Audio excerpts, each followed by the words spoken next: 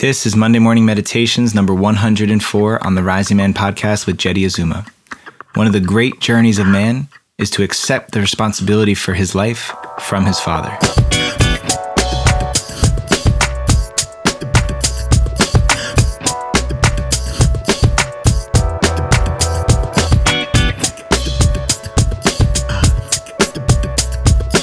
Good morning, Rising Man family. My name is Jeddy Azuma, and I am the host and creator of this podcast, as well as the founder of the Rising Man movement. And if you're listening to these words right now, I am so grateful that you're taking time out of your life to be a part of what we're doing here at Rising Man. If you're stepping into this space for the first time, or if you've been here for a while, just want to remind you why you're here. You're here because you believe that there is a higher standard of manhood and masculinity that we're all capable of, collectively. And my mission ever since I started Rising Man was to elevate and lift up the bar so that all of us as men could step up our game, to be the men that our communities, our families, the whole world needs us to be.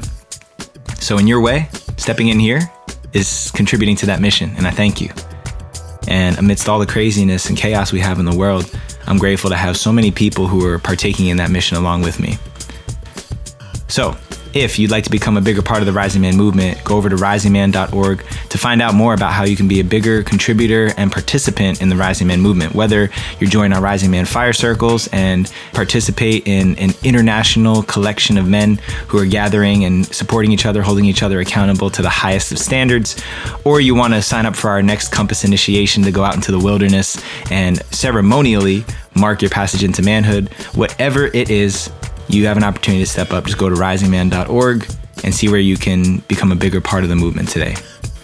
Okay, without further ado, the topic for today's Monday morning meditation is learning to father yourself.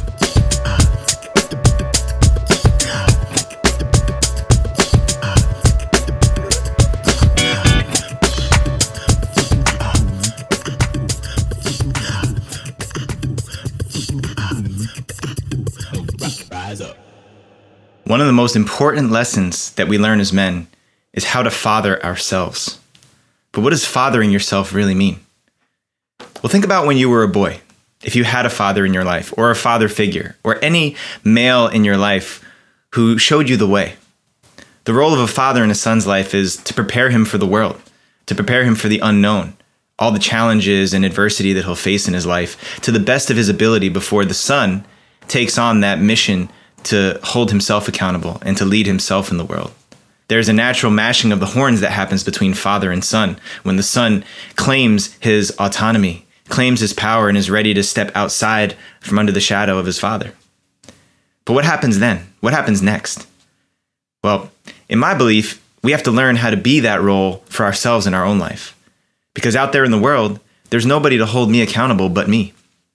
I can have a men's team, I can have a men's circle, but the only person who spends time with me 100% of the time, who sees everything that I do, is me. So how do we do this? How do I learn to father myself in this world where there's so many different examples of masculinity and manhood, what it means to be a man, what it means to be a father? How do we choose? How do we know?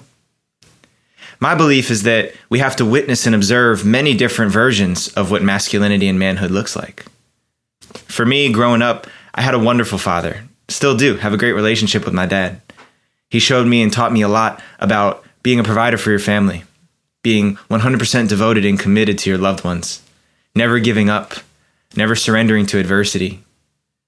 He also showed me that I have to hold my emotions in, that I have to keep it all together for the sake of everyone around me, that it's not safe for me to unravel when the ones around me that need me to be strong. He taught me to be stoic. He taught me to do whatever it takes, to work really hard, sometimes too hard, to a fault. And so I learned a lot of wonderful things about the man that I want to be for my dad. But when I was in my 20s, I realized that my dad and a couple of other men I had in my life weren't enough of an example for me to decide the man that I wanted to be. There was still something incomplete, something unresolved. And so I ventured out. At 25, I left the East Coast and went traveling in the West Coast and the Southwest in search of circles of men who could give me more of a spectrum of what it looked like to be a man in this world. And this is not to say that anything that any one man taught me was right or wrong, but I needed a sampling of what was right for me, what I believed I needed to be the man that I wanted to be in this world. And fortunately, the alignment of purpose and intention and what the universe provided for me was just the right sampling of men to give me that extra bit that I needed to complete this portrait, this portfolio of manhood and masculinity that I wanted. And so now, or at least when I was in my 20s, was when I first started to realize that I got to be the man that holds myself accountable. I had to become a father for myself. And what does that father figure look like? Well, it's a combination of my father, a lot of the men that I've sat in circle with, some of my mentors, some of my teachers, some of my guides, some men that I've never actually met in person, some men that aren't even alive, like Bruce Lee. Just this sampling of manhood and masculinity that I've taken bits and pieces from and mushed them together into this one mold of masculinity that I choose to be. And that's the result of what you see in front of you. I've become a father to myself, a man who holds himself accountable, a man who teaches myself how to step forward into the world. I challenge myself how to take it to another level, take it to the next step, lean into my edge, be uncomfortable. Now, it's not an easy job. I'm not 100% perfect at holding myself accountable all the time. That's why I'm such an advocate for men's teams and men's circles too. But there's a time when the men's circle isn't there. There's moments in our lives when we are, in fact, by ourselves.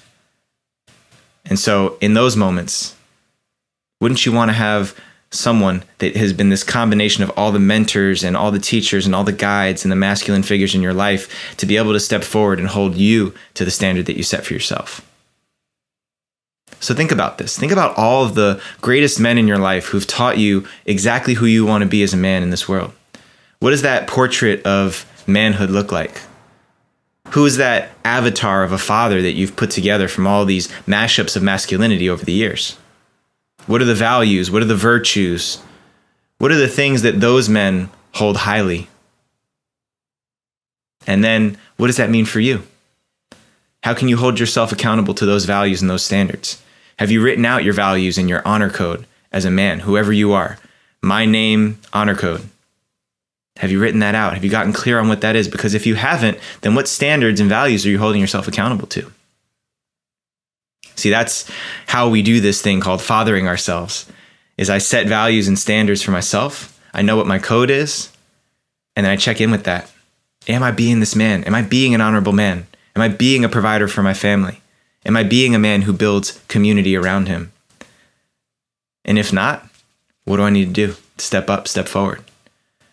It's just like having another man in the room with me at all times, except it's my voice. That voice of clarity, that voice of reason, that voice who sees objectively what I said I wanted to do and whether I'm actually doing it. And for me, that's fathering myself. That's holding myself to the highest standard I possibly can. Always choosing to better my best. Be the best version of myself that I'm capable of in this moment, for the sake of everyone around me. And so, figure out how you want to father yourself if you don't already know. And if you're having trouble holding yourself accountable, great. Circle up in a men's team. Get close to other men and find out what exactly those values are. But know that someday you're going to have to go out into that world on your own. I'm facing off with it right now myself, moving away from the men's team I've sat on for the past 7 years, knowing that I'm not going to see these men regularly like I'm used to. So right now, in this moment, the fact that I've learned how to father myself over the past 7 years is preparing me to go out into that world, and out into the unknown. Yeah, it's scary. It's scary not to have those men to lean back on, but I know I can do it, and I know you can too. So get clear on the father that you want to be for yourself. Peace out, fam. There you have it, folks. For all things Rising Man, make sure you head over to risingman.org, sign up for our virtual fire circles or our Next Compass initiation. A belated happy Father's Day to all the papas out there. I know that I didn't get this episode out right on Father's Day, but a powerful one nonetheless. So hope you guys enjoyed it and hope you can lean more into what it means to be a father in your own life. Please subscribe to the podcast on the podcast app of your choice, wherever you're listening to us, as well as our YouTube channel, youtube.com/The Rising Man Movement. If you're listening to this Monday morning meditation and not watching it, go over to YouTube right now because we've been doing videos for each and every one of these episodes for a while. So go check it out. Leave us a rating and a review on iTunes or wherever else you're listening to us. Please, please, please give some love and some shout outs to my power team, Mark Rose, Julian Subic, Rowan Tyne, Ryan Wilcox, and Sean Offenbach. Also, all members of the Rising Man Fire Circle and instrumental players in the Rising Man process. So thank you guys for everything you do. Until next time, rise up and claim your destiny.